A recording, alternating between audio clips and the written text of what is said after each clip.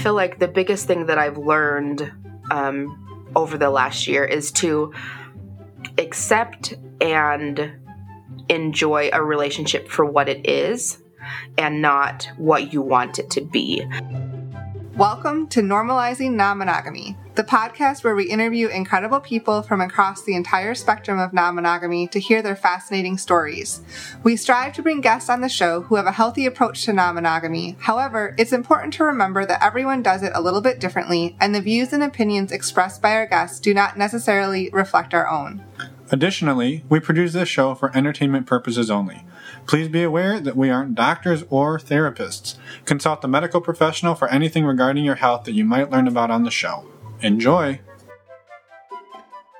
Well, welcome to episode 218. We're Finn and Emma, and today we have a wonderful interview with Whitney.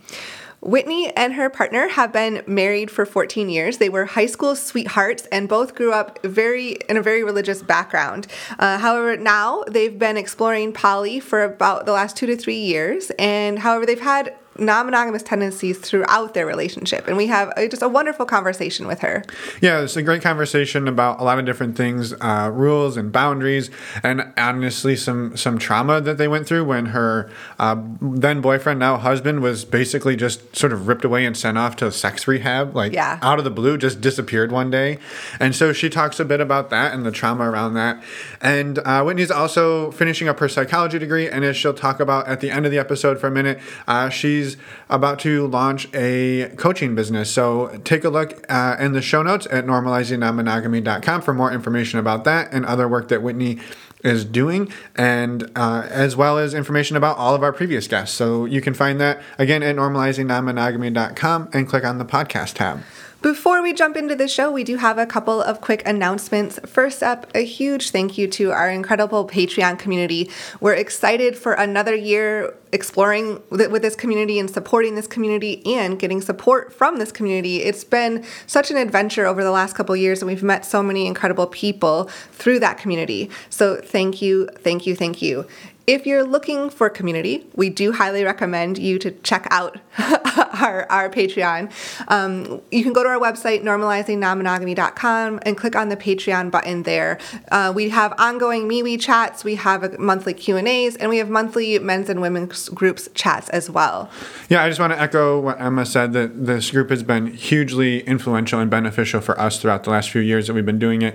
And just a huge thank you to everybody who makes up the community of almost 200 members now. So we're super excited for that, and thank you all. Building on that, we have some other virtual events that are not part of the Patreon. We have a couple of meet and greets coming up this week. First up, we have a play party on the 14th, this Friday. Yes. So just a couple of days away. That is not a sexual event. Different type of play. Yes. We've hired a strategic play consultant to come in and basically set up some awesome games and interactive ways for us to meet and interact with each other.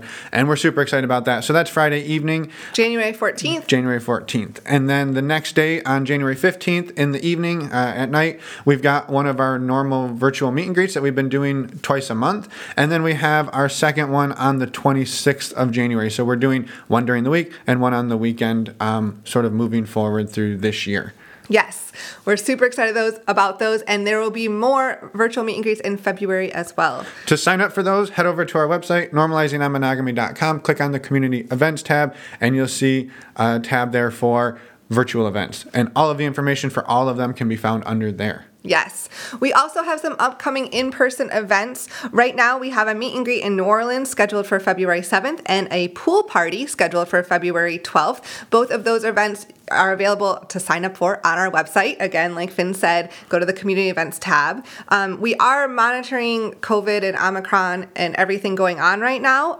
So if we need to reschedule those events, we will. We're just monitoring that. At the moment, we are not adding any other in-person events for the month of February. Yeah, and just a quick note on those. Again, we don't necessarily need to go into all of this here, but the two events in New Orleans are both inside outside events. They're sort of hybrid spaces, and we're checking COVID cards at the door, vaccination cards at the door, to make sure everybody's at least double vaccinated. So again, we're sort of monitoring COVID on this, and if we need to cancel these, we will. Obviously we don't want to, but the health and safety of everybody is the most important piece here. So just stay tuned for that, and stay tuned for additional events that will be coming probably in March and beyond, further west, where we know we can be outside and be a little more COVID safe. So there is one event that we do have on the calendar at the end of March. It is a pole dance class and sort of social hour with Amy from episode 188. She owns a series of pole dance studios, and she's letting us use her studio. She's teaching a class, and then we're going to have sort of drinks and snacks afterwards. So we're super excited about that as well. Yeah, that event is on March 26th, and that it also has limited number of participants. So if you're interested in signing up, we encourage you to go sign up now. Again, on our website, normalizingnonmonogamy.com, click on the community events tab. The last quick announcement Emma and I are super excited about is that we are part of the Alternative Relationship Summit that is hosted by Sarah from last week's episode. If you listen to episode 217, she talks a little bit about this, and we talk a little bit about this. But she's gathered over 30 awesome speakers, including Emma and myself, and we did our first ever video interview, and that will be coming out this week on January 13th and 14th. It is a free summit if you are join for the days it is happening. And if you want to watch it afterwards, there's a nominal fee that you can sign up and have access to the content beyond the 13th and the 14th. So if you want to find out information about that, there are links in the show notes to sign up. That lets Sarah know that we sent you, and we do get a little bit of affiliate income from that if you do sign up and pay for it. So thank you in advance for that, for supporting our show and for supporting the awesome work that Sarah is doing. We're super excited about it, and we had a great conversation with her, and we're really excited to get it out there. Yes. A quick reminder, too, while you're on our website, to contact us, reach out to us. We'd love to hear from you if you want to come on the show, if you just have any feedback for us. It's all, you can contact us, send us a voicemail, send us an email right there on our website. So with that, thank you for sticking with us with this intro, and we'll go talk to Whitney. Welcome to the show, Whitney. We're excited to have you here. We're excited to learn more about you. We're excited to hear your story. We're excited to get it out there. We'd be excited if the sun would come out, but you know what? We can't win them all. You can't complain. It was out yesterday. Well, I think I should be able to. It's out there. Yeah. All right, we're on our way. So, well, thank you for being here. Welcome, and hello. Hello. Thank you. I'm excited to be here. Yeah. Do you mind introducing us to you and everybody else who is listening as well? Sure. So my name is Whitney. I am 33. I am a wife and a mother. I've got 3 kids. I've been married to my nesting partner for almost 14 years, and I'm polyamorous. He is monogamish, and he knows you're here? Yeah, he does. We figured since you were sitting next to him a minute ago, but we thought we'd let everybody else know that he knows that you're here. Yeah, he does. I thought about asking him to come on, but then I was like, then there's nobody to watch the baby. So I thought those babies just watch themselves. I guess that's why we don't have one. Well, we're happy you're here. Thank you. And do you mind taking us back to when did non-monogamy, when did polyamory come into your life, and how? So polyamory itself probably didn't enter my life until about 2 or 3 years ago. But before then, I kind of had non-monogamous tendencies, I guess, in life. And like the more that I just sit and think about it, I just like through my whole dating life was kind of more on the non-monogamous side. I mean, I grew up in a very religious household, so anything about sex or anything outside of the norm of monogamy was shameful, I guess. I live in Utah, so my family is all LDS or Mormons, so it's really hard to talk about polyamory without them instantly thinking it's polygamy. And since those are completely different things, it kind of blurs the lines. But so that's been a stumbling block. But yeah, and I met my husband we started dating in high school. So we've been together for a long time. But while we were dating, I did see other people occasionally, just like, my best friend asked me out to prom. Of course I would go to prom. I'm not going to say no just because I'm dating somebody. And I didn't even think to ask him, and he didn't even think that it was an issue. And when he, was out of town or something, one of my girlfriends and I would fool around a little bit, and he didn't care about that either. And so polyamory has always kind of been part of our relationship, even though we didn't have the language for it. And then a couple years ago, after we got married, we decided to try and swing. And so we tried that for a little while. But I found that swinging was really hard for me because I get very emotionally invested in people, and only being able to have the sexual aspect was really hard for like my mental health almost. And so I told him, I was like, I can't do this. I can't swing. And so we stopped and kind of, closed up our marriage, I guess, for a little while. And one of my friends had introduced me to the website FetLife, where I learned the word polyamory on there. And of course, I like to research things. So anything that piques my interest, I research it to death. And so as soon as I saw the word polyamory, I was researching and reading all the books, listening to all the podcasts, every bit of information I could find, I was there. Right, and then eventually I went back to my husband and I was like, look at all this things. And he was like, that is a lot of things. But, and I was like, I think this is what I need. And he's like, okay, go do that. And so I started dating a little bit, and he's dated on and off, but it's more like a date here or there, but he's just not really into dating other people right now. So he's not. And right after COVID started, I kind of hit polyamory a little bit harder, I guess. And because I was home a lot, I was chatting a lot more, and I met a couple people there, and we formed our own little polycule for a little while. But then late last year, it kind of imploded. And so now I'm back to square one again, which is fine. But yeah. Well, I don't know if you ever go back to square one. You might go back to one-on-one partnership, but I don't think you ever go back to not having the experience you get through those. Right. The learning experience is just incredible. Right. And so, thank you for that. Well, and I've learned so many skills, I guess you could say, about boundaries and looking for red flags and listening to your other partners. And so it's been a good learning experience over the last few years. But, polyamory has kind of always been part of my relationships, but it hasn't really been an active part until the last 3 years.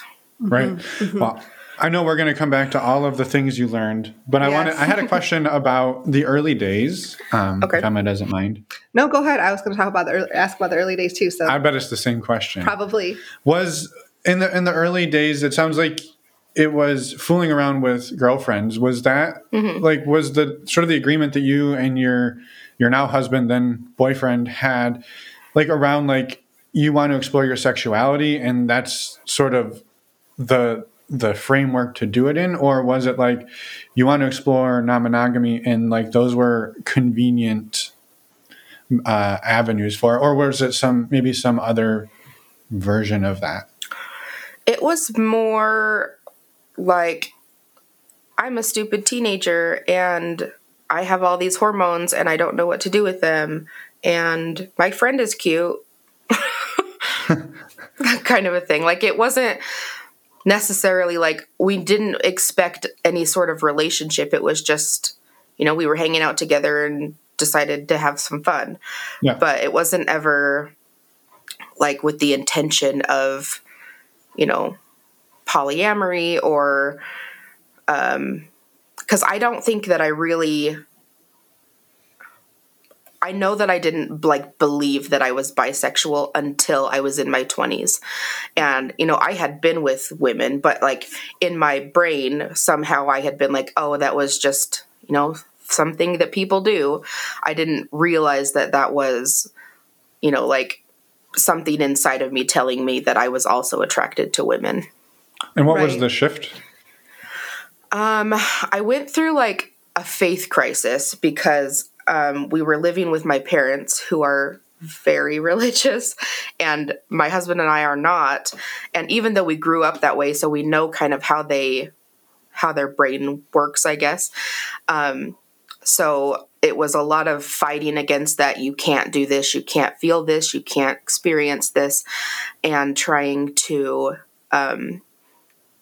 do what works and fits and felt right to me. And so it was kind of like, long conversations, just bawling to my husband about being, something that I wasn't supposed to be. And he's like, it's totally fine if you like girls. Nobody's going to care.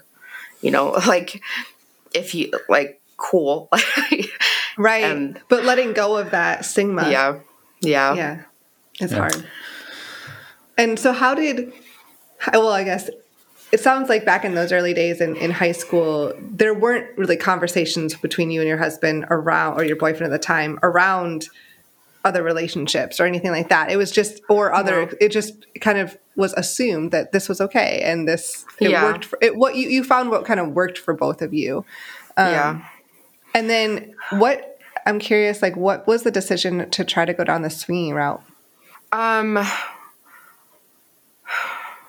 So my husband, like our relationship is it was really rough at the very beginning because we grew up with our parents, and I know they did the best that they could, but his parents in particular, when they found out that we were having premarital sex, they had a conniption and they actually put him in rehab. So he was in rehab for 2 years because he had premarital sex with me. And so we had kind of have some relationship trauma around that because he just like was gone all of a sudden. They didn't tell me where he went or anything. It was just he disappeared off the face of the earth for 2 years. And I was just told to move on. And so I tried, but it didn't really go that well. Holy shit. So they just basically snatched him up and sent him away, and you didn't know anything? You never even like got to say goodbye? No. Holy fuck. Gosh. That's fucking crazy. Yeah. So how like last year all that Paris Hilton stuff came out? I don't. About her and her rehab stuff.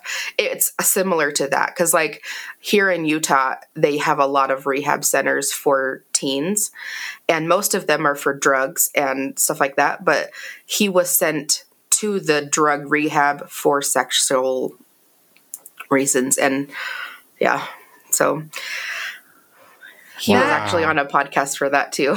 It was crazy. I bet, because like the trauma around that, like you're being sent to rehab, to a drug rehab place for sexual, like, but he didn't. Oh gosh, I'm not going to get into this. Well, I just want to point out the irony that the end result of his sex rehab was becoming a swinger. So I love that. I hope he puts that in the review, the Google review for this place. So I love that. Yeah. Oh, Jesus. So so that's a big transition coming out of sex, quote unquote, sex rehab, whatever the fuck that means, and going to, now you're like thinking about swinging, like premarital sex rehab. That's okay, fine. Yeah. Premarital sex rehab. That makes it better. Yeah. So, it was just like, I had decided that, or not decided, but I had come out as bisexual to my husband and my best friend. And he's like, well, do you want to explore? And I was like, well, maybe. And so he's like, well, let's try some swinging. And so we tried swinging with some of my friends. And it was just like out of convenience that we were with them, and neither of us were attracted to them, and so it kind of fizzled really quick. And so then we tried dating on our own, and but it was dating just to have sex. Like, it wasn't like dating. It was just, to hook up, and it just didn't work for me. And he didn't really want to put in the effort to find someone. And so that's kind of how we got into swinging. And I met some really nice people and went on, some fun little adventures, but nothing that, when it came down to like, okay, we're actually doing the sex part, I would have a breakdown because I'm like, I have no connection to this person. And I just felt like I was being used for my body, even though I was there on purpose. Like, I was there by my own, will. And it's just, It still wasn't in accordance with what you felt like. I get that. And do you think that by trying to try swinging, was that a way to work past some of the trauma too between the two of you around your sexual relationship? I think part of it was to try and like get the spark back, because after a while you need to shake things up a little bit. And we hadn't joined like the kink community at all back then, and where most people start, we started with swinging instead. Right. But right. Well, and you said then you went and you dove into podcast, books, all of the resources you could find, and then laid them all at your husband's feet, and it was probably overwhelming as hell for him.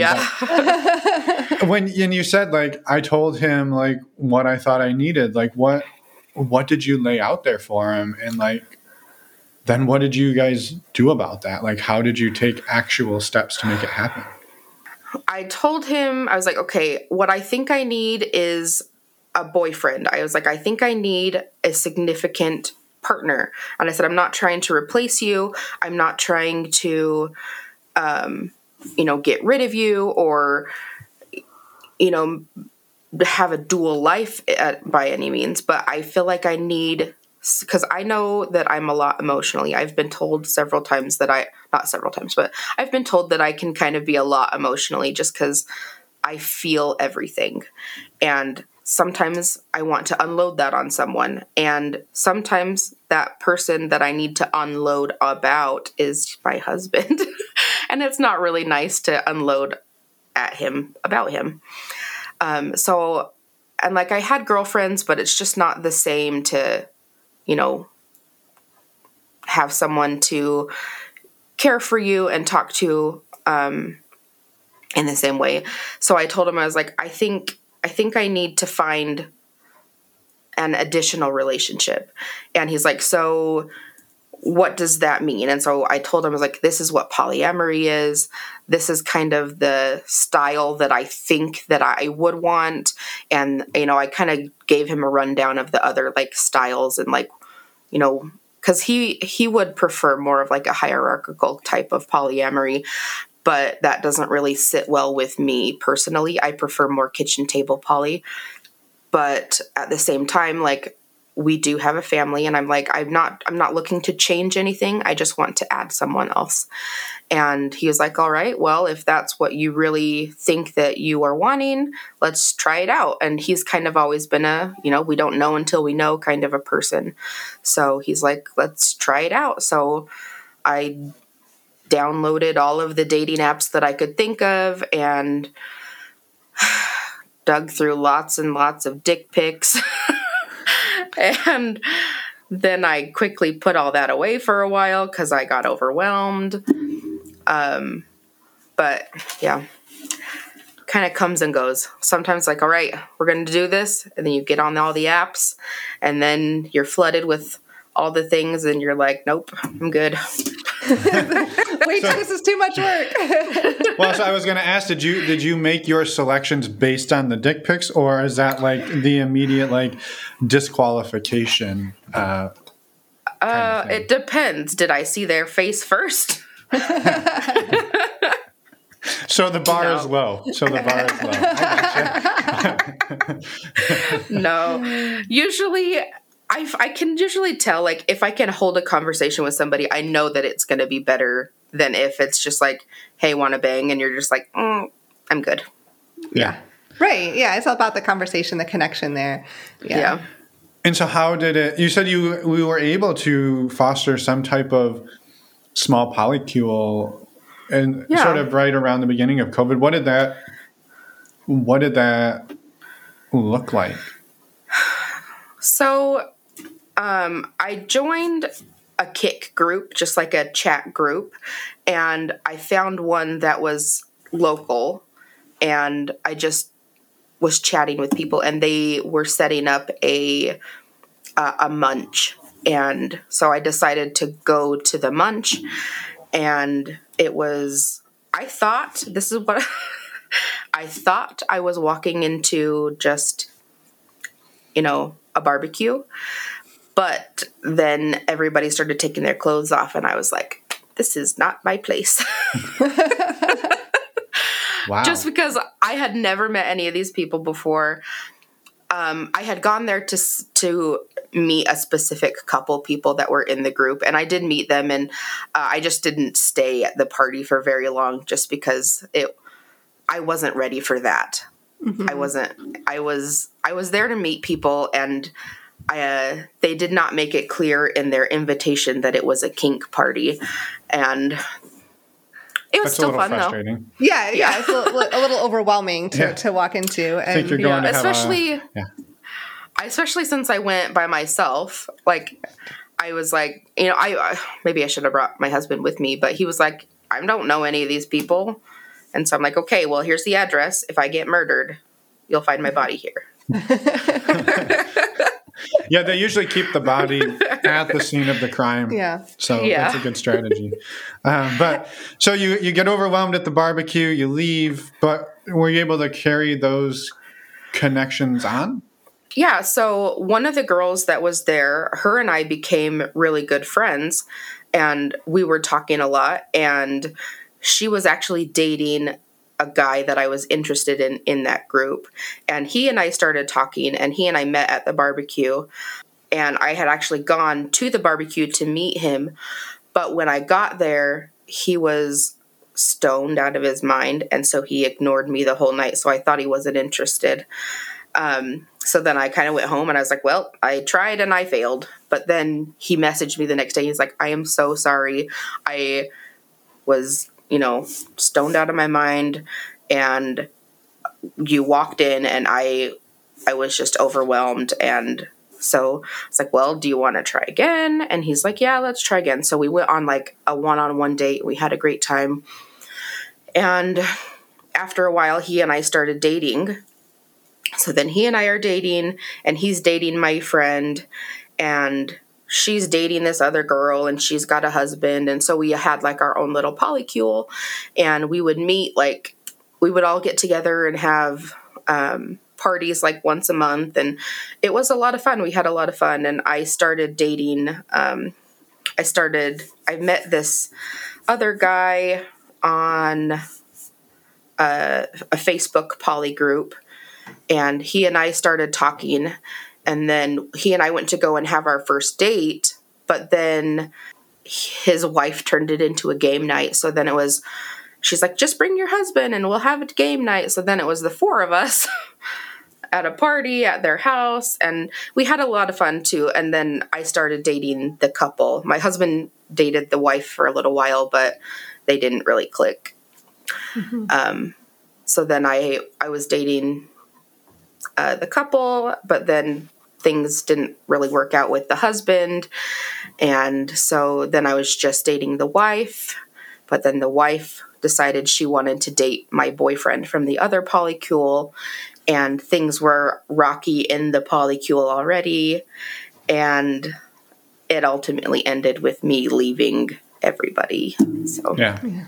Those are very tricky. Right? The dynamics at play there are wild, right? Yeah. So yeah. How did your husband, like, I don't want to say fair, but like, how did it go with the two of you, like, as you're building this polycule? And he's sort of maybe on the fringes of it, like kind of watching it, but not really part of it? Like, how did that go?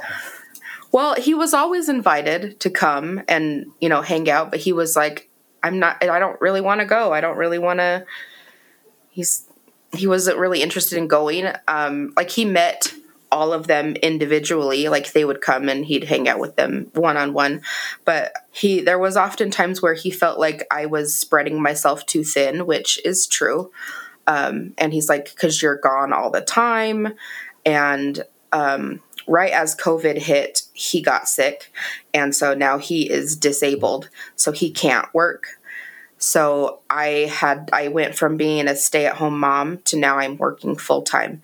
So then I was working full-time. I'm also in school. I'm trying to finish my psychology degree. So I'm going to school part-time. And then I also had 3 partners plus my husband and all of our kids. And so I was just, I had a lot of things to juggle. You were maxed. Yeah, you were maxed out. Yeah. And there were times when he felt like he was falling through the cracks, which to be fair, he was.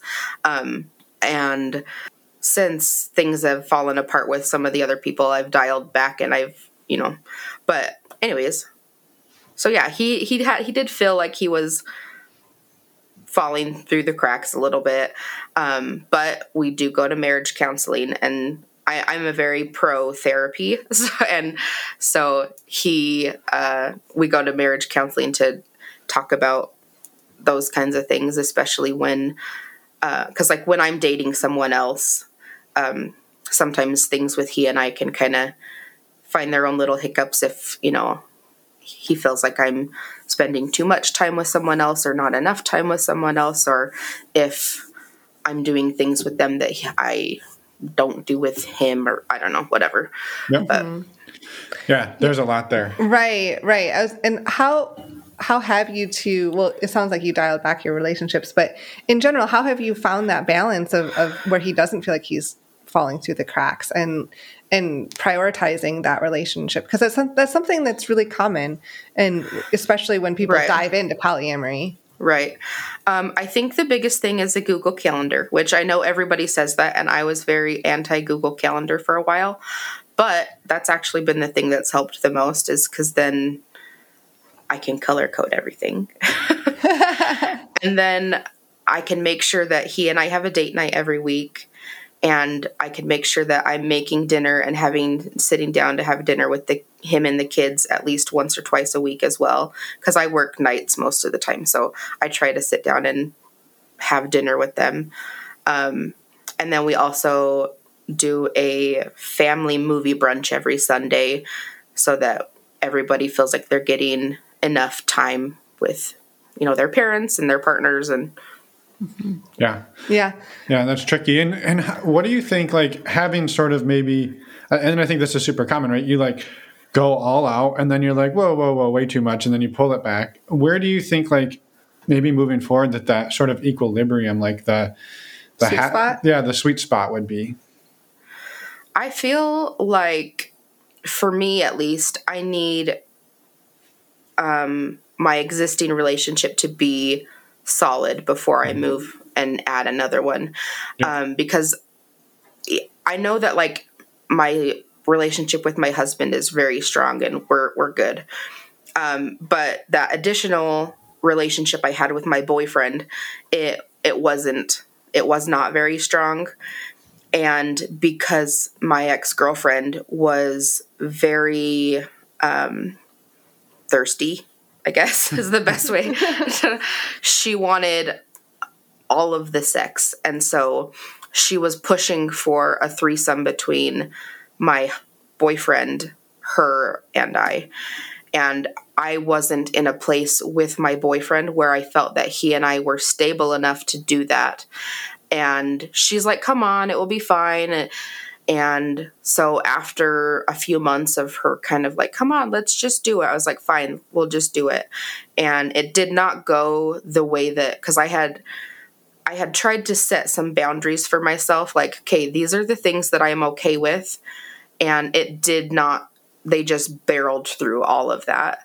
And because I was so uncomfortable because like I had been with both of them. So it's not like I was uncomfortable with the sex part. It was the dynamics that I was not ready for.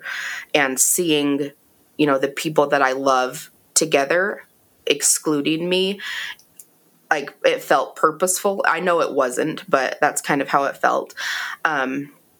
It was too much for me to handle. And then they started dating and asking for my permission to date. And I was like, that shouldn't even be a question. You shouldn't have to ask for my permission. It has nothing to do with me. And so it kind of caused a rift between all of us. And I ended up just having to be like, you know what, it hurts me too much to be constantly asking for constantly asking for my blessing. And because as much of a dick as it makes me sound, like I didn't want to give it. I didn't want, I wasn't in a good place with him where I felt that he was giving me what I needed. So why would I be okay with him giving someone else something that I'm not getting? And so I was like, you know what, I'm just going to have to go. And, at that same time, my friend who was dating him as well, she messaged me and she's like, I think it's best if we don't talk anymore. And she was like the glue of the polycule. So all the parties were at her house. All of us were friends through her. So by her cutting me off, it kind of shut me out from everyone, which, it happens, and I wish her the best. And, she's a great person, but, we just had different places to go. Yeah. That's super hard. Yeah. Sorry you went through that. That's crazy and difficult. Yeah, super difficult. And it sounds like now you're kind of on this path of maybe like loosely dating, but not it's from what I'm gathering from what you're saying is that you're focused on trying to make your nesting partner relationship like as strong as it can be. Right. Yeah. Yeah. And see where it goes from there.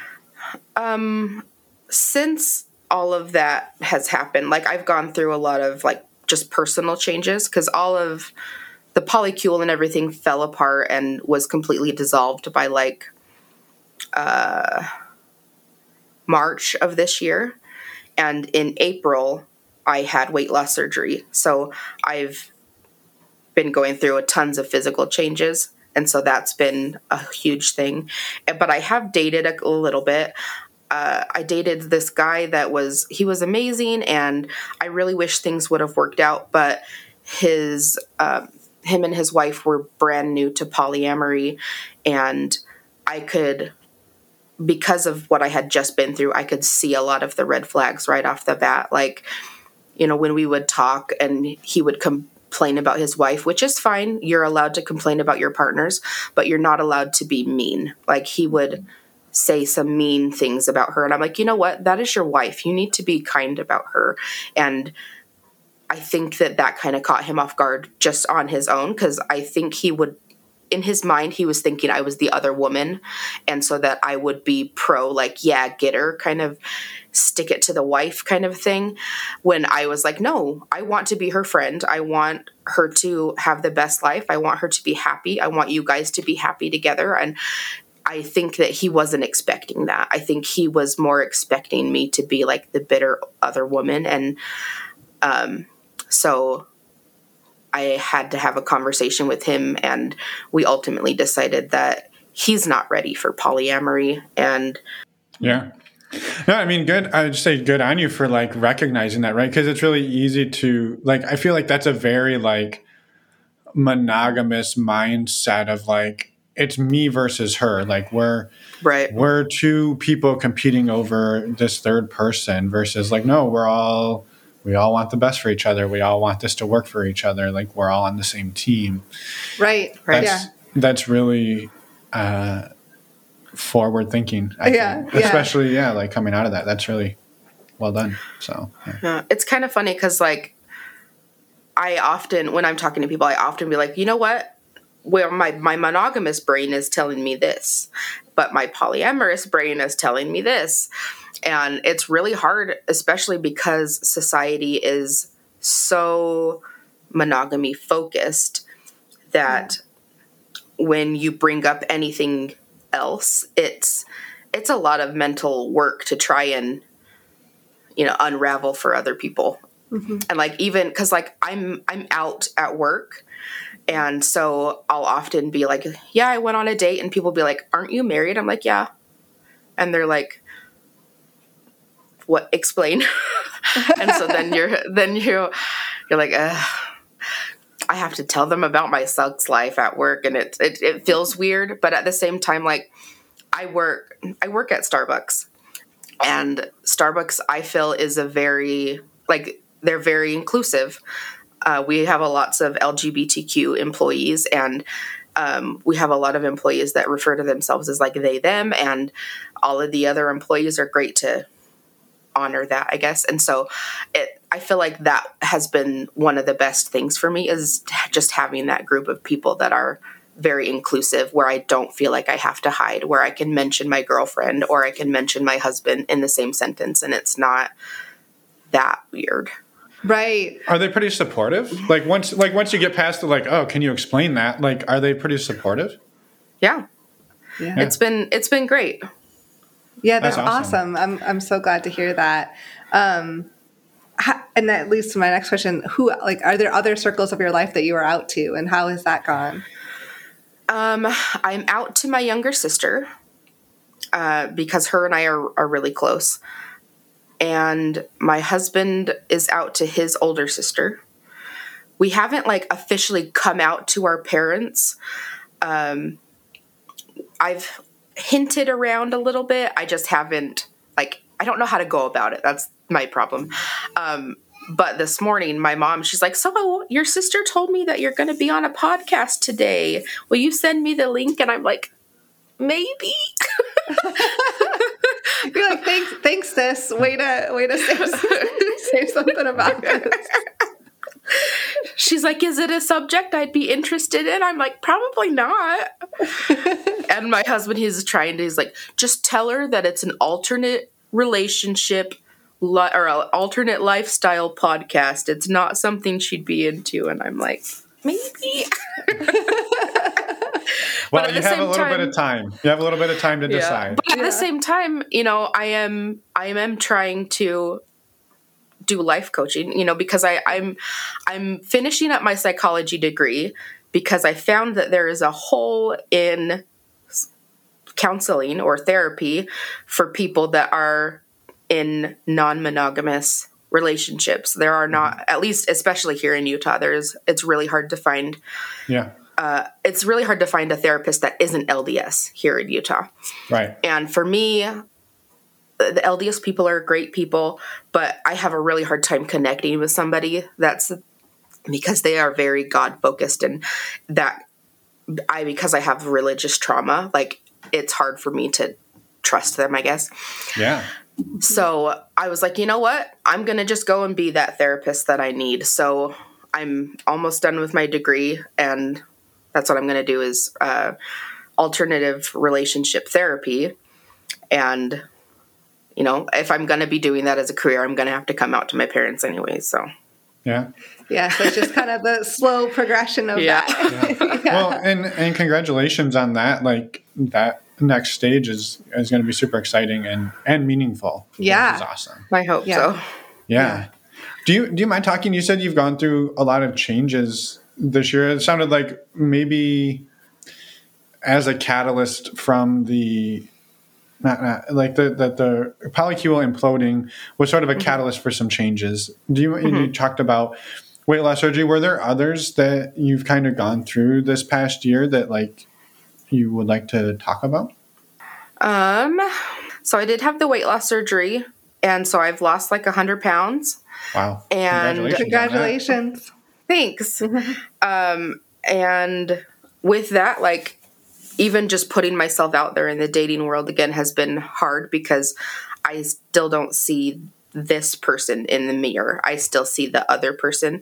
And, with rapid weight loss, I do have a lot of excess skin, which is really hard for my self-esteem, especially if I want to go and be intimate with a new person, because I don't know how that person is going to react.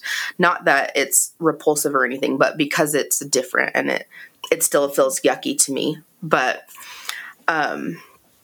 so that's been something I've been dealing with. Plus my husband's disability has just been getting worse. So he's not able to work outside of the home, and he used to be the breadwinner for our family.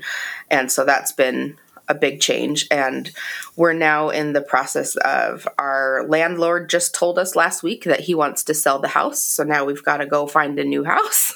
Oh my gosh. So yeah, just lots of moving parts.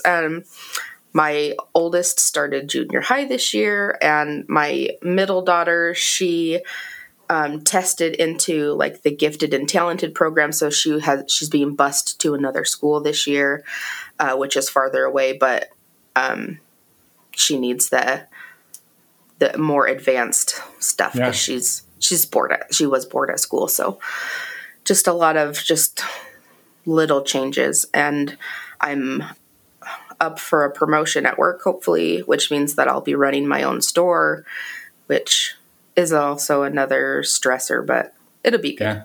Yeah. Also, like, stepping stones. It sounds like you have a lot of stressful things happening, but also like moving your life in an exciting direction. Yeah. Except for maybe having to find a new house. That's stressful. Hey, but maybe it'll be a better house. Maybe. Yeah. No, that's always when it rains it pours kind of thing, right? Like that's tough. Right. So. Thanks for making time to talk to us. Yeah, no kidding. Right? Of course. One thing you mentioned about a little while ago about going to the munch that you didn't know was going to be a play party. Yeah. And you also mentioned FetLife. Have you explored kink at all? And how, if you have, like, what is that kind of journey been for you? I have. So in high school, I dated this guy that introduced me to the kink community a little bit. Not a ton. It wasn't like, it was just in the bedroom kind of stuff. And then just my husband and I exploring on our own a little bit. I haven't, like, I make paddles and I sell paddles just for fun, just because. But I'm not as big into the kink community as lots of other people are. But yeah, so we've dabbled a little bit. Yeah. And one other thing you mentioned early on was you did a lot of growth and picking up some boundary stuff, red flags, and a few other things. You talked a little bit about the red flags. Like, do you mind talking a little bit about, like, maybe issues you had with boundaries? And it sounds like one of them was that threesome that you kind of got steamrolled in. Yeah. And, like, what has the growth on the boundary side looked like? Because that's a huge obstacle for a lot of people. Boundaries are really hard, especially because I feel that a lot of people expect boundaries to be rules.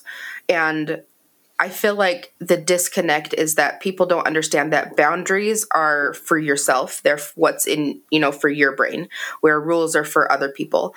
And I've noticed that a lot of people opening up, they're like, all right, here are our boundaries. You can't do this. You can't do that. You can't.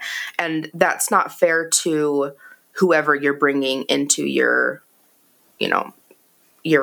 world, I guess, because that person was not part of the conversation. They weren't part of, I don't feel like you are allowed to put a rule on somebody that wasn't part of making the rules. Because like with the couple that I dated for a little while, they're like, okay, well, you can have, we can all have sex together, but you can't have sex alone with this person, or you can't have sex alone with that person, or you can't do, or you have to use condoms with everybody, including your husband. And it's like, you're not allowed to make those rules because I'm not part of that conversation. So that's been one thing, is recognizing what boundaries are, I guess, because for me, it's like, okay, I will only have sex with people who use condoms with me. Like, I won't have sex with you unless you use a condom. Like, you're free to not use a condom with somebody else. That's fine. But with me, we're going to use condoms. And if you don't want to use a condom with me, that's your own, that's fine. But that means we're not going to have sex. Or like, we're not going to, like, with my ex-boyfriend, he wouldn't ever allow me to come to his house, which I felt was really weird. It felt like he was ashamed and like he didn't want me in his space. So we always had to meet at my house. And so like finding those little things and at least talking through them so that at least I can understand why, like what's the reasoning behind this? Like, why am I not allowed to know where you live? Like, yeah. No, thank you for sharing that. I appreciate it. No, yeah, it's great. You mentioned that you dove into all of the resources probably a little while ago, right? Do you have resources that you would recommend people to jump? I know there's a lot out there, but what that were most helpful for you? I really liked The Ethical Slut, which I know everybody always mentions. I prefer the audiobook version just because I can't sit and just read it. But the audiobook's pretty good. I've read More Than Two, which was also pretty good, even though I heard there was some controversy about the writers afterwards. So I don't really know about that. And then there's a lot of good posts on FetLife, but you have to dig through some of the not so good things on there. Your podcast is great, and Multi-Amory is great. Mm-hmm. There's so many. Her name is Lisa. Let me see if I can find it real fast. Yeah, and while you're looking, I'll just say we'll post links to everything that you've just mentioned. And regarding the controversy around More Than Two, and the author Franklin Vo, we'll post a couple of links. Usually when we post More Than Two as a resource, we include there's a link to a Medium article written by these survivors of the sort of abuse that happened around that. And there's also a really good podcast on Life on the Swing Set that came out not that long ago as well. So those are some resources to check out, and they'll be in the show notes for anybody listening. So, yeah. Yeah. So, like, their book was good, but at the same time, I feel like everything that you read, you kind of have to pick and choose what you decide to listen to. So, the other podcast it's called Making Polyamory Work with Libby Sinback. Yeah. Libby is awesome. We love Libby. Friend of the show, and she's actually been on the show too. So a few times. Yeah. So highly recommend her podcast. Yeah. Very cool. We've covered a lot of ground, and I feel like we could go back and ask questions about your history and more things, but is there anything that you wanted to get out there that we haven't talked about? I don't know. I feel like a lot of people are hesitant to try polyamory. Just like, I know it's not for everyone, and I don't want to ever push anybody into it. But I also feel like I read this quote. I don't remember who it's from, but it's all the quote says is it's not about symmetry. It's about synergy, which I feel like that is exactly what polyamory is, because there is no way that you can have more than one partner and keep everything symmetrical. Nothing is going to be the same. I feel like what everybody needs to be chasing is the synergy, and only inviting in the energy and the things that bring you joy. And I feel like the biggest thing that I've learned over the last year is to accept and enjoy a relationship for what it is, and not what you want it to be. I feel like that was the biggest drawback I had when I was dating earlier this year, because I really loved those people, but I was searching for what I wanted the relationship to be rather than focusing on what it is. And I feel like that has made it a lot easier for me now to enjoy the relationships I do have. Like since then, my best friend at work, I would love to date him, but I know he's not down, which is fine. But he and I have such great chemistry that I can just love the relationship that we have for what it is, even though we're just great friends. And I feel like that is one thing that polyamory has taught me, is to, enjoy what you have and not expect it to be more than it is. And if it becomes that, then that's amazing. But if it's not, then at least, don't discount it and say that it's nothing because it's not what you wanted it to be. Mm-hmm. Right. Yeah.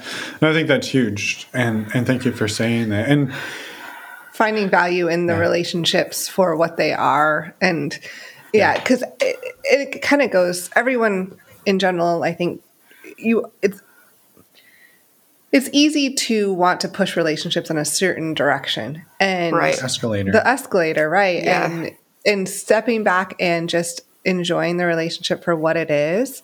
And it doesn't mean it can't change in the future and you can't grow as people and in your relationship. It's not what it means, but it doesn't have to fit a certain stereotype. And like just embracing your close friend at work, like as your best friend, and just like embracing that relationship for what it is huge. And then, cause maybe it helps to not be maybe disappointed, and looking at the positive things.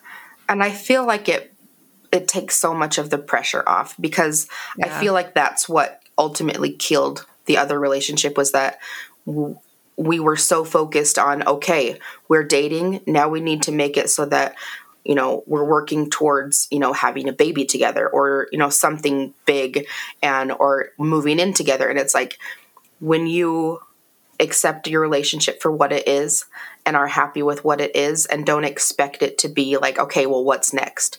What's the next step? What's moving us forward? I feel like that's what a lot of, or at least I get hung up on, is the escalator. That thing is hard to get off of. Yes, it is. Yeah, without a doubt. Without a doubt. And just thank you for that, and thank you for everything you shared. I maybe had one final question, if you're okay. Around, like, we've had quite a handful of guests at this point who are, I don't know, former Mormon, ex-Mormon, recovering Mormon. I don't know what the right terminology is. Yeah.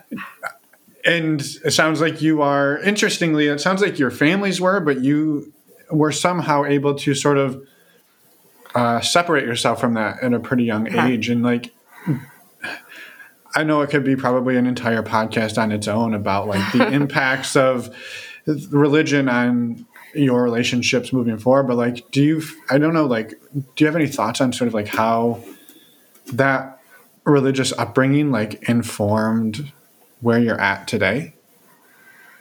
I feel like it held me back from becoming who I was earlier, if that makes sense. Because I did everything I could possibly think of to hide who I would spend weeks and weeks going to church, hearing about how awful, same-sex relationships are, knowing in my brain that that's kind of what I wanted sometimes, and thinking that I was a terrible person for wanting those things. And so it took lots of therapy to kind of not necessarily unlearn, but at least learn how to rethink, because I had to change everything about the way that I was thinking, because from day one, I was in that religion. And so having to find my own path, that I think that was the hardest part, is learning to, like, even growing up, people that weren't LDS were people that I wasn't even supposed to associate with, because they're not LDS. They're not one of us. So, and most of the people that I associate with now are not LDS, and they're a lot better people. Not better, but like they have just as great aspirations and are just as charitable and just as, assets to society as the Mormon culture is. It's just that the things that I feel are the most detrimental is like right now my oldest daughter is in her health class at school where they're on their sex education unit, and they had to send home the form that said, these are all the things we're going to talk about. Are you okay with this? And I looked at that list and I wanted to laugh because it's abstinence and parenthood. That was like the only things. And I'm like, they're not teaching about condoms. They're not teaching about safe sex. They're not teaching about STIs. They're not talking about any of these other things. They're not talking about, how to keep yourself safe. And so, and I feel like that is because of the Mormon culture here in Utah is guiding the way that our schools are, teaching our children about their own sexual health.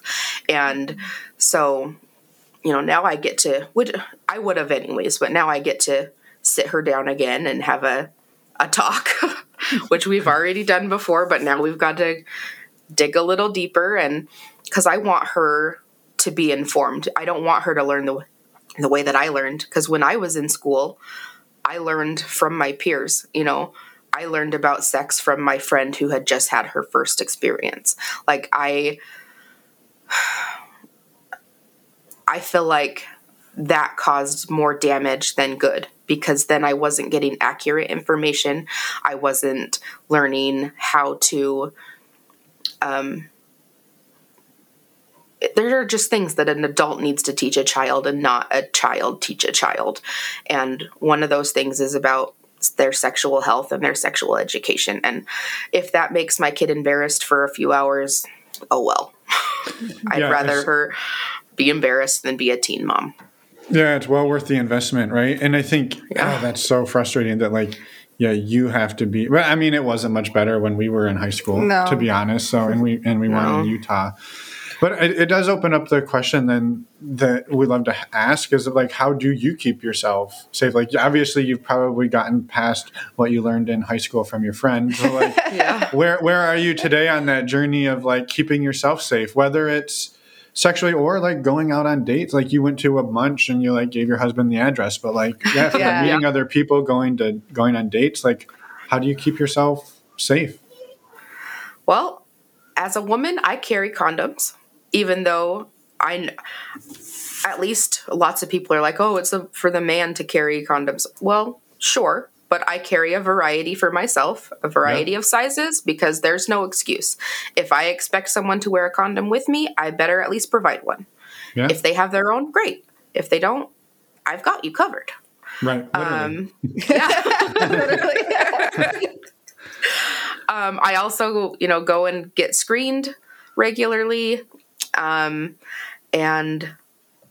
I expect that from my partners as well to at least be informed about their own sexual health.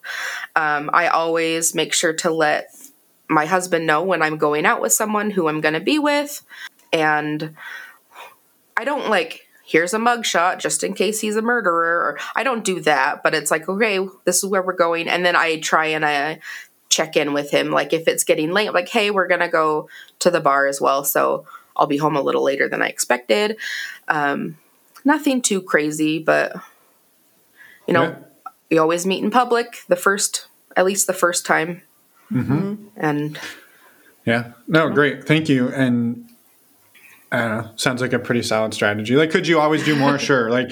I don't, you don't need to carry a taser and mace and like you said, get a mug shot and his social security card. But you do take some precautions. And I think everybody's got a different comfort level. Mm-hmm. So yeah, totally. Awesome. Well, thank you again. Any other questions, Emma? I don't think so. I mean, always, but I feel like we covered so much ground. Is there anything else that we missed? I'm starting life coaching. I don't have very many clients yet, but I would love more. Yeah. How can people find you? What's the best way? So my website it should be up this weekend. It's called theselfevolution.com. Okay. We'll put it in the show notes for sure. Yes. Yeah. And then I also have a TikTok and a Facebook, and an Instagram, but they're not very beautiful yet, but Working on them. It's a work in progress. yeah, Well, it is a work in progress. Yeah, that's totally fine. Links to everything are in the show notes. People to find you. Thank you so much, Whitney, for taking the time out of your such busy schedule and spending it with us and sharing your story. It's been amazing. Yeah. Yeah, thank you so much. Yeah, absolutely. Well, have a wonderful afternoon, and we'll be in touch. Right, thank you. And we're back. A huge thank you to Whitney for reaching out, coming on the show, being vulnerable with us and sharing your story, and also for all the work you're doing with your coaching work as well. Yeah, thank you, Whitney. We appreciate it, and we're excited to get your story and just you out there. Yes. So, yeah, we're super excited for that. A quick reminder to go to our website, Normalizing Non-Monogamy. 9 non-monogamy. NormalizingNonmonogamy.com. It's a mouthful, yes, we know. But go to our website, click on the community events tab. You'll find information about our virtual events coming up this Friday and Saturday. Don't go check those out. Also, we have another virtual event on the 26th coming up this month. And then we also have in-person events coming up in February and March. So go check it out. We'd love to have you join us at any and all of the above. Also, we know it's a mouthful. It's also a lot to type. So you don't have to. You can just go in the podcast show notes, and there's links there. Yes. You just click on the links, and away you go. There's also a little hint. You could go to nnmpodcast.com. Well, now we're just confused. Lots of ways to find us, lots of ways to find out all of the stuff we're doing, and to reach out to us, let us know what you think of the show. While you're on our website, one of the many different ways we told you how to get there, the last super exciting thing you can do that we would love for you to do, it helps support the show financially, and it supports the greater non-monogamous community as a whole by being informed. Yes, go get tested for STIs. And the way Emma and I do this is we use a service called stdcheck.com. We've been using it for years. We absolutely love it. It's fast. It's easy. It's even more affordable. Last year, they dropped the price from like $200 down to $140 for a 10-panel test. But, Emma, you save $10 if you use the links on our website. I know. So it's only $130. Yes. That is a steal and a half. We would love it if you use the links and support the show. And again, get informed about your STI status so you can talk to your partners intelligently about it and promote awesome sexual health in this community. So thank you in advance for doing all of those things.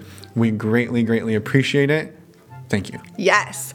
Coming up this coming Friday, we have another Special Focus Friday episode coming out. It's Enneagram Part 2. If you missed Enneagram Part 1 from Focus Fridays last Friday, go listen to that and then come back this Friday and listen to the second part. Yeah, you probably just pulled into work, finished listening to this episode, and now you just sit in your car for another 2 hours and listen to Enneagram Part 2. Your boss will be fine with it. You mean Part 1 from last week? Yeah, Part 1. The 2 points. Yeah, you're going to want to listen to Part 1. Although, if you're a patron member, you can already listen to Part 2 because those are available for everybody. That's true. Good for point. everybody who's signed up. Yes. So, yes. And next week we have a interview, surprise, surprise, on Wednesday with Francisca. Yes. Great conversation. Francisca is on the team at Bloom. We interviewed Luna a few weeks back from the team over at Bloom, and we're super excited to be continuing to work with them and promote the awesome work that they're doing. So if you want to find out more about what they do, there are links in the show notes to everything about Bloom, Luna's episode, and just lots of great stuff. Yes. I think that's it. We covered a lot. We covered a lot, and we just keep talking and talking and talking. We'll stop talking. I know these people got to get to work, Emma. Bye, everyone. Thanks for listening.